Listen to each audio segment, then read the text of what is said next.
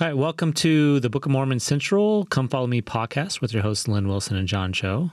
Shalom. I'm glad we're still able to have folks learning more about 2 Kings, and we get to jump in and start learning about the prophet Elisha. That's right. So we're covering 2 Kings 2 through 7, and our key questions, of course, are how does this bring me closer to Christ?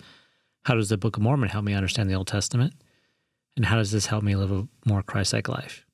So context, we just finished with Elijah, right? Yeah, well, actually, no, we still have Elijah. So let me just give you a quick overview of the whole book of 2 Kings. Chapters 1 and 2 is still Elijah. Yep. So we've got a little bit more on Elijah. And then chapters 2 through 13 is Elisha, his predecessor. And then the next 4 chapters, 14 through 18, are talking about the fall of the northern tribes to the Assyrians. And we call them the lost 10 tribes, but really they're taken up in to the land of Assyria, and just like the next 6 chapters, 19 through 25, talk about the fall of the southern tribes as they're taken captive into Babylon. So the end of this very, very long book, starting with Samuel to Kings, as I talked about before, it was all one book initially before the Greek Septuagint version that chopped it into 4 books. So the history comes to an end. So we started with the calling of David, and it ends with the destruction of the temple and the Babylonian captivity. So that's where we're going. So now we're hitting Book of Mormon times, right? But today we're just, next week. Next week we'll be into Book of Mormon times. Yep. But this week, these first 7 chapters of Kings have the main character as Elijah and Elisha. And I see again I'm glad you reminded us to look deeper for types of Christ, because in some of these miracles, it's so exciting just to read the storyline that I forget to look deeper into types of Christ and how can this bring me closer to the Savior, and how can I better understand these chapters through looking at the restoration. And these chapters really are packed with information from the restoration, so it's going to be terrific. Let's dive in. Unless you want to talk about any of the main characters. I think everybody knows the main characters from last week. Yeah, from last week. But just so at the end of 1 Kings, which you mentioned from before, is really just 1 Kings and 2 Kings are really the same thing, just a different scroll, right? So Elijah had prophesied the end of Ahab and Jezebel. Is that right? Yeah, so he prophesies that they are going to be licked up by the dogs. Right. And didn't make them very happy. He didn't make them happy, but they have their posterity continues on, much to my sorrow, as for 2 more generations. I'm sure the Israelites sorrow much more than mine. So now we have chapter 1, right? Yeah. So 2 Kings, chapter 1, we have this beautiful time with both prophets still working together. And I see this, Elijah is just tutoring and mentoring all these sons of the prophets and building them up right before he leaves. And I'm so glad that his life was not taken when he wanted it, but that it was extended so that he could spread the good word and preach the gospel, and more knees bowed. But it sounds like in chapter 1, anyway, that Ahab is still alive. Or Ahab's son, Ahaziah, is still on the throne, but he's fallen. He's had an accident, and he wants to know what to do. And so he seeks a foreign, fake, false, pagan god to know what to do. And Elijah intervenes again with his servant. These chapters are filled with servants, aren't they? Yeah. A lot of good servant intervention, lots of thought on being a good servant. And he comes up to him. Do you want to read? I'm looking at chapter 1, verse 5. When the messenger turned back to him, he said, "Why are you turning back? And go back and do what I told you to do." And Elijah has said, you don't. Is there not a God in Israel? This is verse 3. Are you going to this false god because there's not a God in Israel? And when he shows up to the king, to King Ahaziah, the servant says, I'm sorry, I was told that you aren't going to live, and I did never get to your God because this other prophet came and told me this. And the poor king says, look at verse 8. Was he a hairy man, girt with a girdle of leather about his loins? Right. And he said, "Oh, that's Elijah the Tishbite." He recognized him immediately as his arch enemy. And so this king sends 50 soldiers and a captain to take him down. And, For one man. Elijah, no problem. He goes back to his old favorite. He pulls down fire from heaven and they're gone. And the next group come and they're gone. And we finally have a humble one come the third time who honors the prophet, who is not there to destroy him, but says, I respect you as a man of God. This is verse 13. He falls to his knees before Elijah and he says, "Please preserve my life. I believe that you are a prophet of God. Please come." And an angel comes and says, "Okay, Elijah, you can go talk to the king and tell him the same thing you told the servant." He's not going to learn anything different from the prophet as he is the prophet's servant. I love that in our own lives. Sometimes people want to go talk to the prophet or get a blessing from an apostle, but it's the faith of the individual and it's the messages from God. If you're going to receive personal revelation from the Lord, it's valid. I remember hearing a talk from Elder Bednar, and this is when I was in England. And he came and gave a talk to all the youth, and he gave this exact message. And he's like, "It's different because you think it's different because you don't see me taking out my trash like you do your stake president, right?" But I just remember paying special attention to that stake conference where he was speaking, and the spirit that was there when the bishop or even that 15-year-old girl was speaking, and there's messages. The difference between Elder Bednar for me was the consistency, I would say, but the spirit was the same. The messages were the beautiful. same. That's so beautiful, I absolutely John. see that. Yeah. So King Ahaziah is not going to recover from his fall through the upstairs floor down or whatever, and another child of Ahab puts on the throne, Jehoram. That's verse 17. And the chapter ends with those wicked sons there. But chapter 2 is one of our favorite chapters when Elijah is taken up into heaven. And geographically, he goes all over the land. I mean, Elisha has to follow him for so long before he actually gets to the Jordan River where it's going to happen. But they stop at all these places. Everybody says, "Do you know what's going to happen? Do you know what's going to happen?" And he says, "Oh, yes, I'm well aware of what's going to happen." But some of the beautiful symbols of this story, I think the story is very well known, but the idea that Elijah goes back to the mountain where Moses was translated is very powerful to me. He goes across the Jordan, right where the children of Israel, it's called the place of the crossing, or Bethabara, and it's referred to also by John the Baptist's place of baptism is in the same location, the lowest part there, way 300, 400 feet below sea level, and it's so symbolic of where Christ is baptized, and then the entrance into the promised land, and then the place where Moses is translated, Elijah is going to be translated. And what do we know about translated beings? I never met one. At least I don't think I have. So I don't know very much. Well, I think that we probably have had ministering angels. I just don't know if we've had ministering angels who are translated beings because, but they're taken to some sort of a celestial state. Joseph Smith gave a wonderful sermon on this.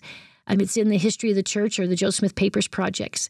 And he says that Elijah was just like the people of Melchizedek and the people of Enoch, are now living in a terrestrial environment, and they have not yet been resurrected. They have just been translated, and they are ministering angels. So that's why I said I don't know if we've all seen one or not, because we've certainly had ministering angels. But the beauty of having a translated being is that he can still have the keys to pass on later. And so Moses and Elijah are able to come back to our Savior and Peter, James, and John on the Mount of Transfiguration, and they're able to come back again with the keys in the Kirtland Temple on that we talked about it a little bit last week, but the fact that it's Easter Sunday, but that first Sunday in April was also the second day of the bread, of the Feast of Unleavened Bread, the time when the night before, the Jews had just opened their door for Elijah to come, and then he comes to Kirtland and restores those great keys of the sealing power that he held.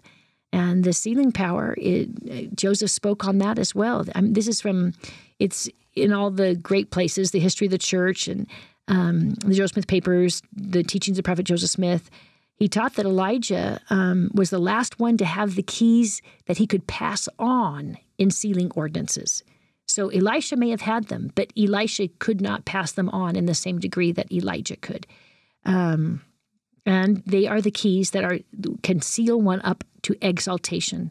Joseph says to have the power over one's calling and election made sure. So this mantle that falls from Elijah and is caught by Elisha, I believe, is where we get the whole idea of the mantle of the calling, going from one person to the next. And this is the symbol of it here. And of course, it was the Lord's will, not... Elijah keeps saying, you don't need to follow me. I don't know anything about this, what's going to happen. But he says, I want to follow you, and I want a double portion. And Elijah says, it's up to God whether you're going to see me. It's not up to me. I'm just a servant of God. I'm not the one making these miracles happen. But of course, that double portion sounds like he might be a little greedy, but I don't think that's what it really means. He's not saying, can I have twice as much power and authority as you had? I think as one of the sons of the prophet, he's asking if he can be the heir. Because do you remember in the law of Moses, the law of inheritance divided up the property amongst all the sons? Yeah, and the oldest always got 2 times because the oldest had the responsibility to take care of their aging parents, and the oldest had the responsibility to take care of the rest of the family. They had to have the double portion to take care of their larger job. So by Elisha asking for the double portion, I think he's asking for the inheritance to be the heir. But he's already been anointed the heir. Back in, 1 Kings chapter 19, I think, the Lord tells him to anoint Elisha as his heir. So I think it was all understood, but Elijah doesn't want to presume anything. It's up to the Lord, not up to him. And sure enough, Elisha does see the mantle fall. And I, for one, have felt and have seen and believe that the mantle of God is very real as we try to magnify our callings. Yeah, absolutely. I mean, I've had a handful of callings where this has been really stark. My mission experience especially. Oh, so tell me about it. Yeah, so when I was set apart as a missionary, so my living room and my family was sitting across from me. And I just remember opening my eyes up after being set apart, and they just seemed different, right? I saw them differently, right? And of course, over the course of my mission, the ability to focus, a lot of the different things I struggled with, I didn't. Wow. On a number of things, and the ability to perform my calling was absolutely there. Other callings and it's a gift well. From God. The mantle is a gift from God. I've seen it. Yeah, it's just a stark difference for me. Now I still struggle in some things. Don't get me wrong. It wasn't sort of a free pass here. I can understand why Elijah's asking for double portions. Like I need some help to try to do this calling you've given me. Right? I've seen the mantle come when I've suffered. One of the problems I've had with my chemotherapy and radiation and surgeries is that my voice doesn't last as long. And so when I've prayed and asked, can I just have voice to magnify my calling?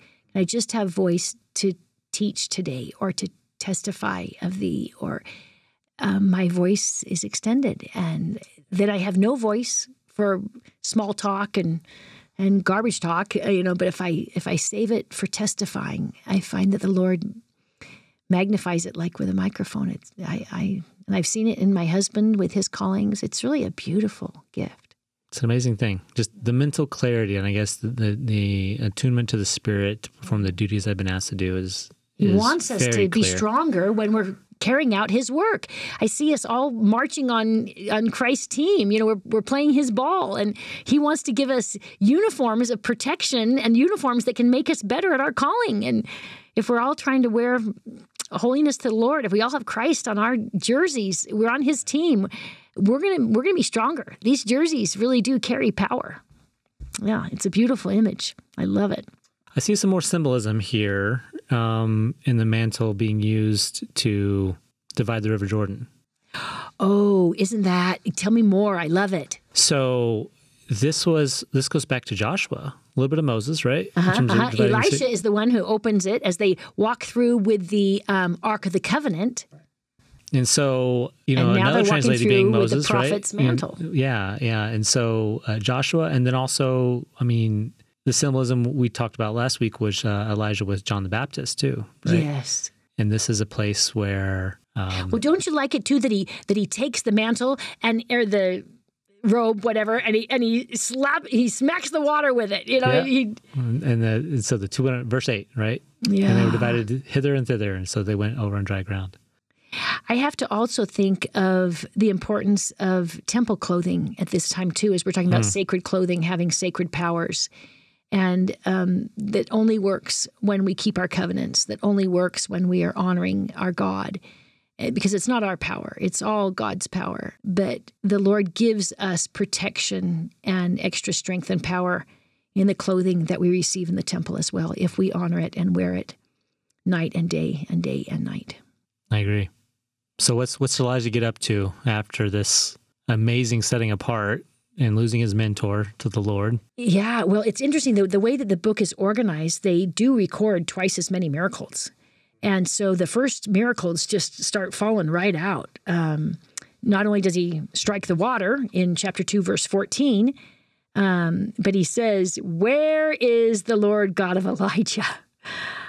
Just like Christ's first miracle was also dealing with water. And you had mentioned earlier, Christ's miracle is about calming the seas and those Controlling kind of the things. weather, right. But the sons of the prophets are waiting for him right over there in Jericho. So he just crosses across the Jordan, and that first big city there, Elisha picks up that mantle, and some people are a little concerned about his power and authority, it sounds like, and they tease him about it. That's in verse 23. But in 21, he does a second miracle. And it's again with water, which I just cannot think more about Christ being the living water, because it sounds like they've got something in their water that is too salty or something. I don't know, but it's killing the ground, and it's causing death. And then Elijah sprinkled some salt in it, and it's healed. Some translations even use this instead of barren land as barren women, that it was causing miscarriages. But only I read about 25 translations of this. I think about one has it that way. Everybody else talks about a barren land, but it's healed. I also think it's significant that it was salt. Do you remember salt was very, very precious, but also salt was used as a sign of the covenant in the sacrifices. Every sacrifice, according to the law of Moses, in the book of Leviticus, has to be sprinkled with salt.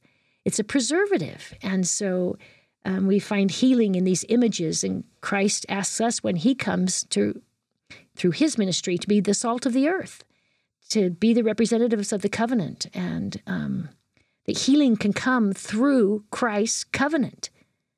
And he is the living water. Oh, it's just so powerful. If we can just look at the Old Testament stories a little bit deeper to see these types of Christ.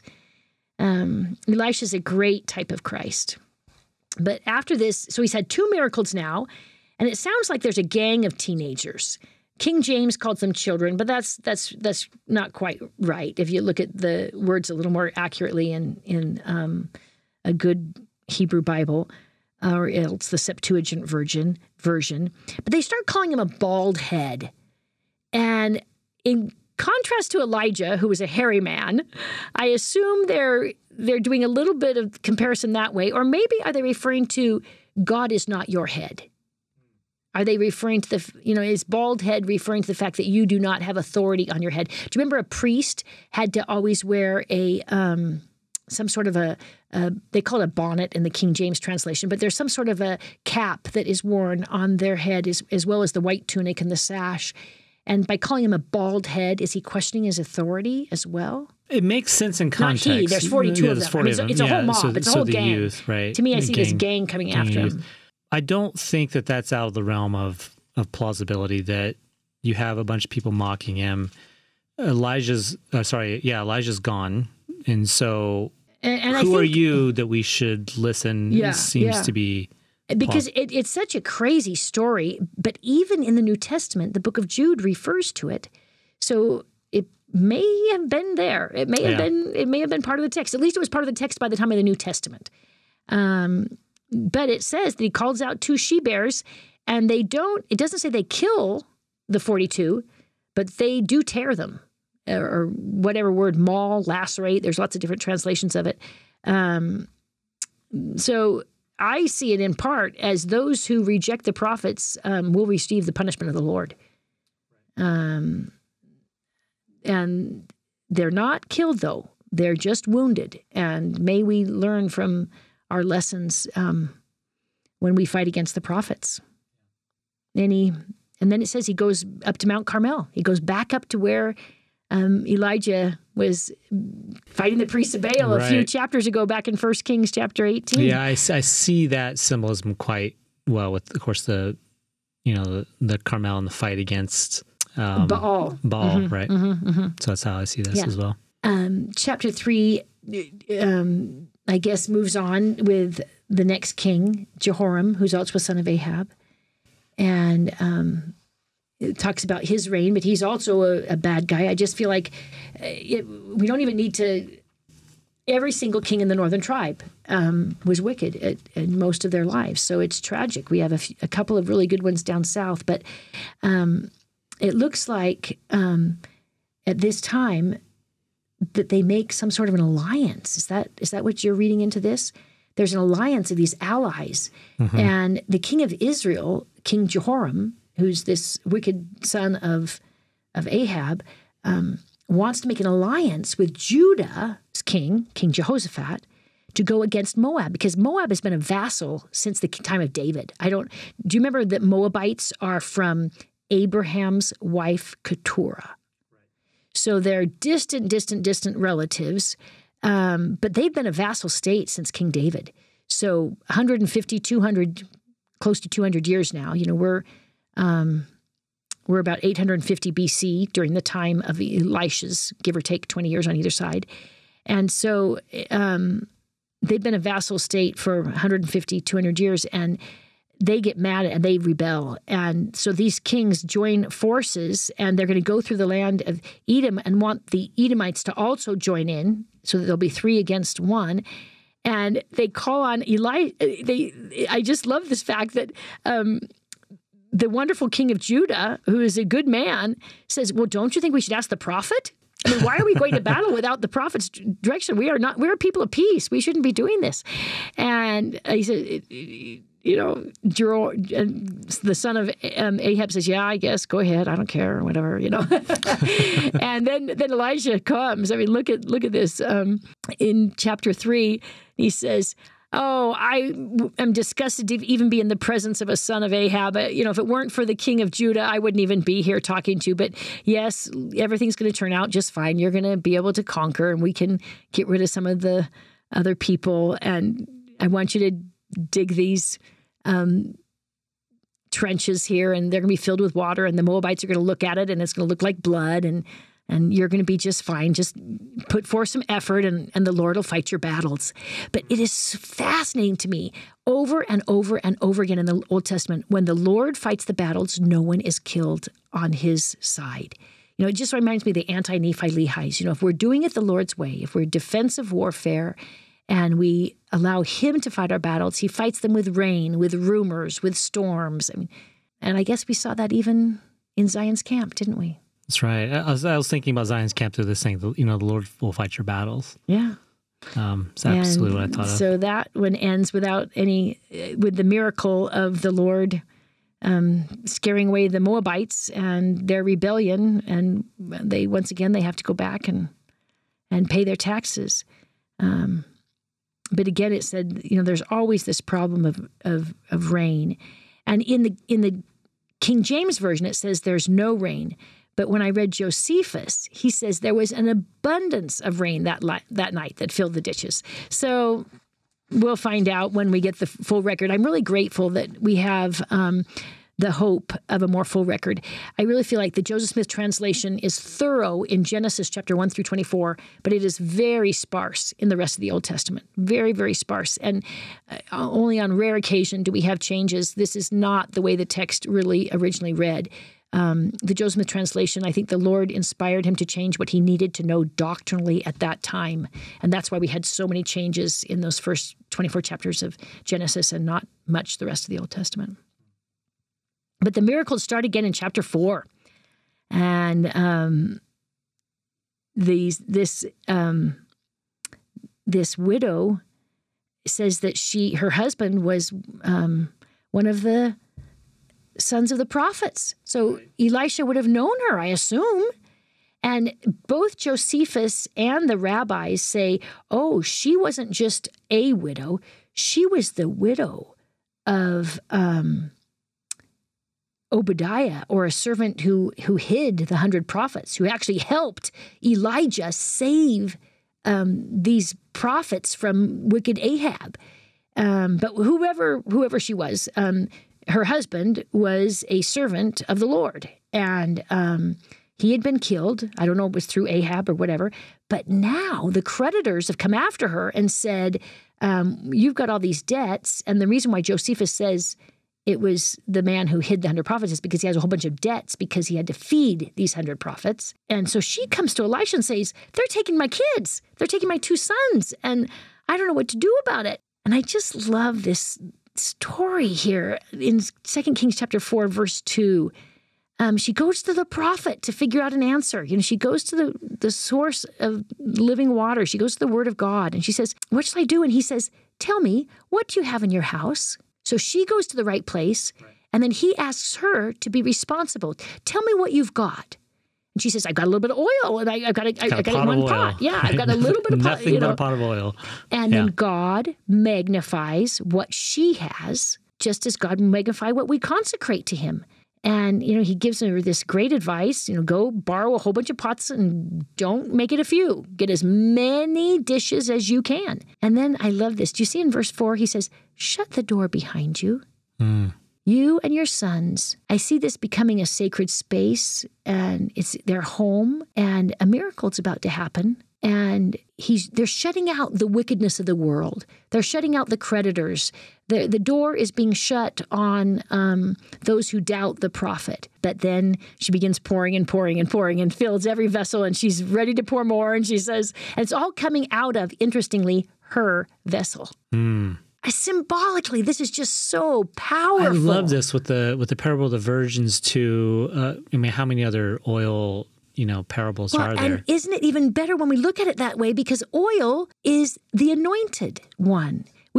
So this is like Christ's anointing will last for all.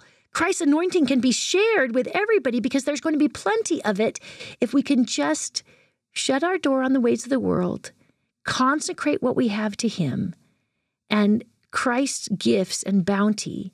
It's nice to look at this in light of Gethsemane, of his atoning sacrifice, because Gethsemane means olive press. So this oil coming from the olive press is, no matter what your sins are, Gethsemane can cover them. No matter what you've done wrong, Gethsemane, the Savior's, Jesus Christ's atoning sacrifice can cover them. There is enough oil to cover, and there is enough oil for exaltation, to be anointed to become his heirs. It's just fabulous imagery.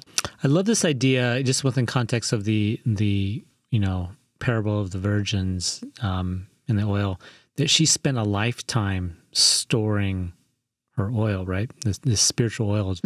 She has been the wife of a son of the prophet. Yeah. Yes. And she's raising sons and she goes right to the prophet. You're right. Her whole life. Yeah. That's a great image. And then he says in verse 7, this is back to Elisha, now go sell the oil and pay your debt, and then you and your sons can live on the remainder. And I presume once her sons grow up, they can also be helping support her, and I'm sure that they will. But this is all just in this northern area of Israel. Geographically, the next miracle is just southwest of the Sea of Galilee, just almost due south of Nazareth, just right off the Jezreel Valley in this little area where these two live. And it's another miracle of a woman. We've got two miracles with women right next to each other. Do you remember the wonderful Shunammite woman? There's a little village called Shunem there on one of the mountains. This is verse 8. A prominent woman who had lived there persuaded him, Elisha, to have a meal. She recognized him as a man of God. She saw him walking down the dusty path and said, come in, have a glass. No, I'm busy. I've got to meet. Nope. You need to come in and have a meal and a rest. I've got an extra bedroom for you. And then this wonderful woman says to her husband, please, let's make a small room upstairs. And if you look at the archaeological finds of these old houses, they used to actually sleep on their rooftops and then just use branches, palm trees, whatever, to be a little awning for shade or whatever. And then usually that was their spare room. So you could access it from the outside stairwell, and there'd be a place for a mat and a light or something so that he could come and go at his leisure. And it sounded like they were quite a wealthy, but I just love the fact that she's able to influence her husband. She has good ideas. He listens. He acts on them. They work together as a team, and they're able to bless a prophet, a holy man. And whether we're married or not, out of small and simple things proceeded that which is great. I feel like this story is just one of those. And I also love, as we continue down in a couple verses, that Elisha really wants to say thank you deeply. And so he asks his servant, what can we do for her? And I just see God, I guess that should be my question. What can I do for you? But the prophet is saying, what can we do for you? And the servant says, she's got everything she needs except a baby. She's barren. Her husband's an old man, and they don't have kids. And Elisha makes the great prophecy that she was dearly, dearly hoping for. And she really chides him. She's a strong woman. She says, don't you test me. I mean, don't you like that? Don't you fool me. I don't want to be promised something that I want so deeply that I can hardly stand. I don't want to even come close to that. And I don't think that's what she did it either. Yeah, right? I don't think so either. She wasn't hoping for some... Well, and then he says to her immediately in verse 16, at this time next year, you will hold a son in your arms. And the boy grows up. You skip down to verse 18. The child grew. In fact, he's old enough that one day he's out with his father, with the reapers.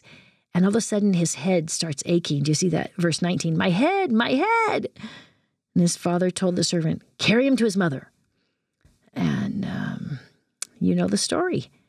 When they had taken him, this is verse 20. When he had taken him and brought him to his mother, he sat on her knees until noon and then died. I just love what she does next. She doesn't go out to the field to talk to her husband. She tells that servant, you get me a donkey. And this is I shouldn't say long way, but it's between 15 and 30 miles up to Mount Carmel.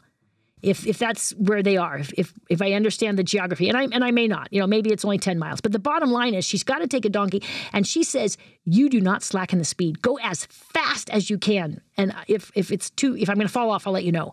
But I want you to ride as fast as you can. And as soon as they get there, the servant greets her down at the bottom of the hill. Oh, hello. Nice to see you, Sister Schumann. Well, no, she says, oh, I'm fine. Thank you. I want to see Elisha. Don't stop me. She just takes a beeline right for the prophet. And he says, oh, I'm so sorry to hear that, when she tells him the story. And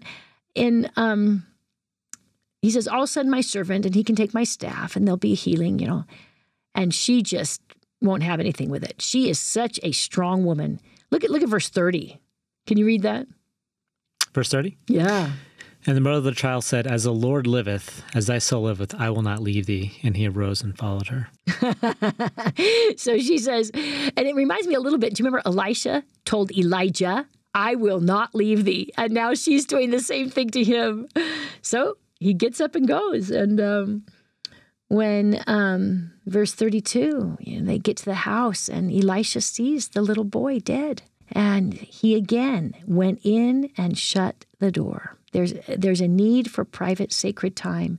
And I love that the first thing he does, I'm clear down in verse 33 now, he prays. He asks the Lord, is this thy will? Can I ask for this little boy that thou promised to be healed? And I don't know about you, but it sort of sounds like there's some sort of mouth-to-mouth resuscitation going on a couple times here.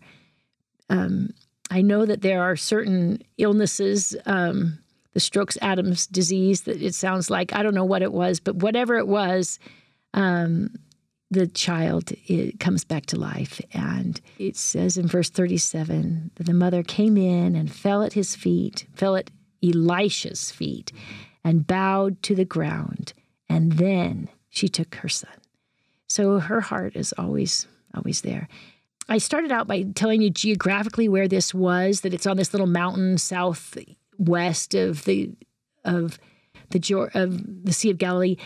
Just on the other side of the mountain, it's the same hill. The same hill is a little town of Nain. And Luke 4 describes Christ, or Jesus, raising the widow of Nain's only son, a young man who had also died. So I feel like Elisha is really a type of Christ in these verses here. When we look at these chapters, it's just powerful. It's just beautiful. And we go to another miracle and another miracle. I don't know how many of these you want to hit, but there's so many. There's more poison in the stew. The sons of the prophets are gathering the gourds outside, and sure enough, it poisons everybody. Yeah. I want to talk about Naaman in the next chapter. Okay, let's skip ahead. We'll skip the stew because there's so many, and, right? There's a bunch of them. Well, I did want to hit just one more about the barley loaves, because in 2 Kings chapter 4, before we move on to chapter 5, 2 Kings 4:42, these barley loaves are brought to the sons of the prophet, brought to the prophet and his disciples as the first fruits. And I thought those were supposed to go up to the temple. The temple's still in Shiloh at this time. It's quite a ways north. Days and days north. And yet they're bringing the food here, 20 loaves, to our dear prophet. And he says, let's feed these 100 sons of the prophets right here. And the servant says, how? This is verse 43. How am I to set 20 loaves before 100 men? And he says, don't worry, there'll be some leftovers too. And it just parallels again the feeding of the 5,000. And the reason why I wanted to do that one is because the feeding of the 5,000 is the only miracle that's in all four Gospels. There was a prophecy that Christ would bring back manna. And so I see Elisha here preparing, this miracle of feeding many, many, many with a little bit is repeated. But our Savior, of course, feeds us spiritually. The loaves and the fishes is not what he was trying to do. As he says, I want you to drink my blood and eat my flesh spiritually. I want you to receive the atonement in your life. But poor Naaman, this is such a great story. Have you ever studied leprosy? I know I'm the one with a medical background, not you, but have you ever read anything about it? Not much. Oh, it's just horrific. We call it Hansen's disease now. But in the Old and New Testament, they often called lots of skin diseases leprosy. It's sort of a generic term, sort of like a migraine. It's not a specific, may not have been Hansen's disease, but Hansen's disease, after it's just these little welts on your skin, and your skin starts falling off, then it starts attacking the bones, and the bones start falling off, and each of your knuckles will go, and it attacks your hands and your feet and your legs and your arms until you are just a stump of a person. It's just tragic. It's horrific, a horrific, painful, torturous way to die. And that's why this very important military man is willing to do anything to get some help. But again, in this story, we have two servants who step up, speak up, even though they're little lowly people. It's the meek and the humble that speak up, and then the nobles who listen to them, who learn. Right. But this first little girl who speaks up to the wife, I'm really touched. She is taken as a servant child, so she's probably a captive. She's probably been taken captive over to Syria. And she says, "Oh, I'm sorry that he has Syria. Too bad. Would to God that he were in Israel and the prophet could heal him. If you were only in Israel, we have a man who can do healings." And then the second servant, is Nahum's servant. But Nahum's wife listens to the little girl, and then Nahum listens. And did you see that list in chapter 5, verse 5 of all the things he takes? 10 talents of silver, 60,000 pieces of gold, 10 changes of clothing. I mean, this is an enormous amount of money that he's carrying here. I looked up talent. I don't know if it's right or not, but it appears to me that this is about $6,000. I don't know. It's hard to put prices on ancient measurements, but it's an enormous amount of 6,000 pieces of gold. But what happens to poor Naaman once he arrives? How does Elisha treat him? Yeah, I love this story, especially this part of it. He shows up and he's effectively not given audience. And this is the captain of the hosts of Syria, right? Yeah. This is no person that you aren't being kind to and bowing to and saying, "What can I do to help?" He's used to the pleasantries, right? He's used to Elisha doesn't even see him. No, right? He just sends a servant, go dip in the water. And I have never seen the Jordan clear. The Jordan is always muddy. It's always brown because the ground is not, the bottom of it is not rock. It's dirt. It's silt. Yeah. It's silt. And it's always muddy. Are you kidding? You want me to get in this thing? But he listens. I find myself doing the same thing. If God asked you to do something difficult, would you do it? We saw this at the time of Moses too, didn't we? When he said, "Look at the bronze serpent and live." And haven't we seen this under our own prophet? When he's asked to do something very simple, wear a mask at church. Keep going to the temple, just wear a mask. Get vaccinated. And yet people say, "Oh, it's political, it's political." This is a very political time. This is a very political issue. And he's still saying, do something simple. But to me, that's not the whole story. The story is what happens next. Yeah, so he's healed.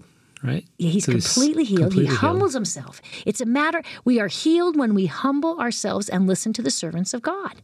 For me, this always gets back to, is it the way you want to hear the message more important than the message? Because the message is like, yeah, if you want to be healed, do this.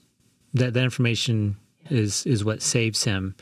But, and this is what, I think this is the wisdom of his servants, like, if it would have been different, would you have done it? It's like, this is... And I'm sure there are many people who would love to be healed, who the Lord says, not yet, or let's work on your spiritual healing, or let's use this trial to have you grow your faith, or let's not. Let's have you endure this thorn in your side, Paul, or John the Baptist, or Peter, or Joseph Smith, or Paul. You have to endure hard things.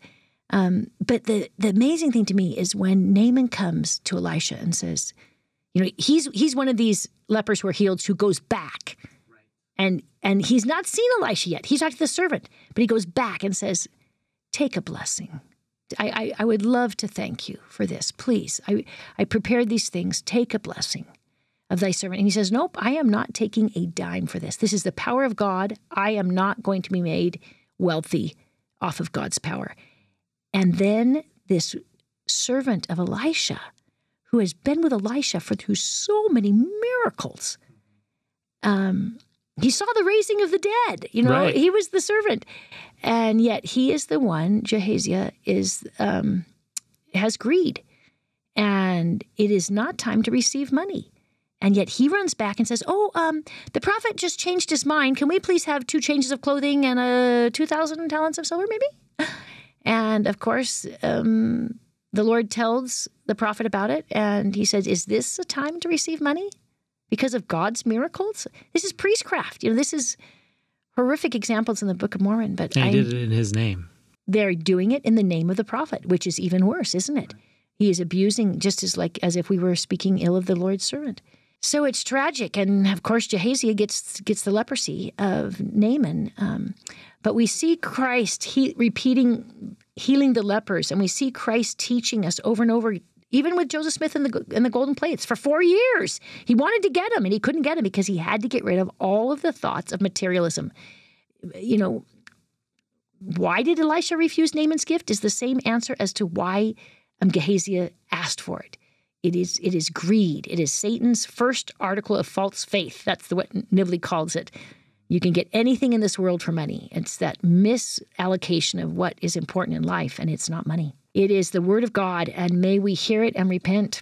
Next week, we get to jump into the time period of when the Book of Mormon starts. And that's right. So I'll see you to finish up 2 Kings next week. Okay, thank you. God bless you.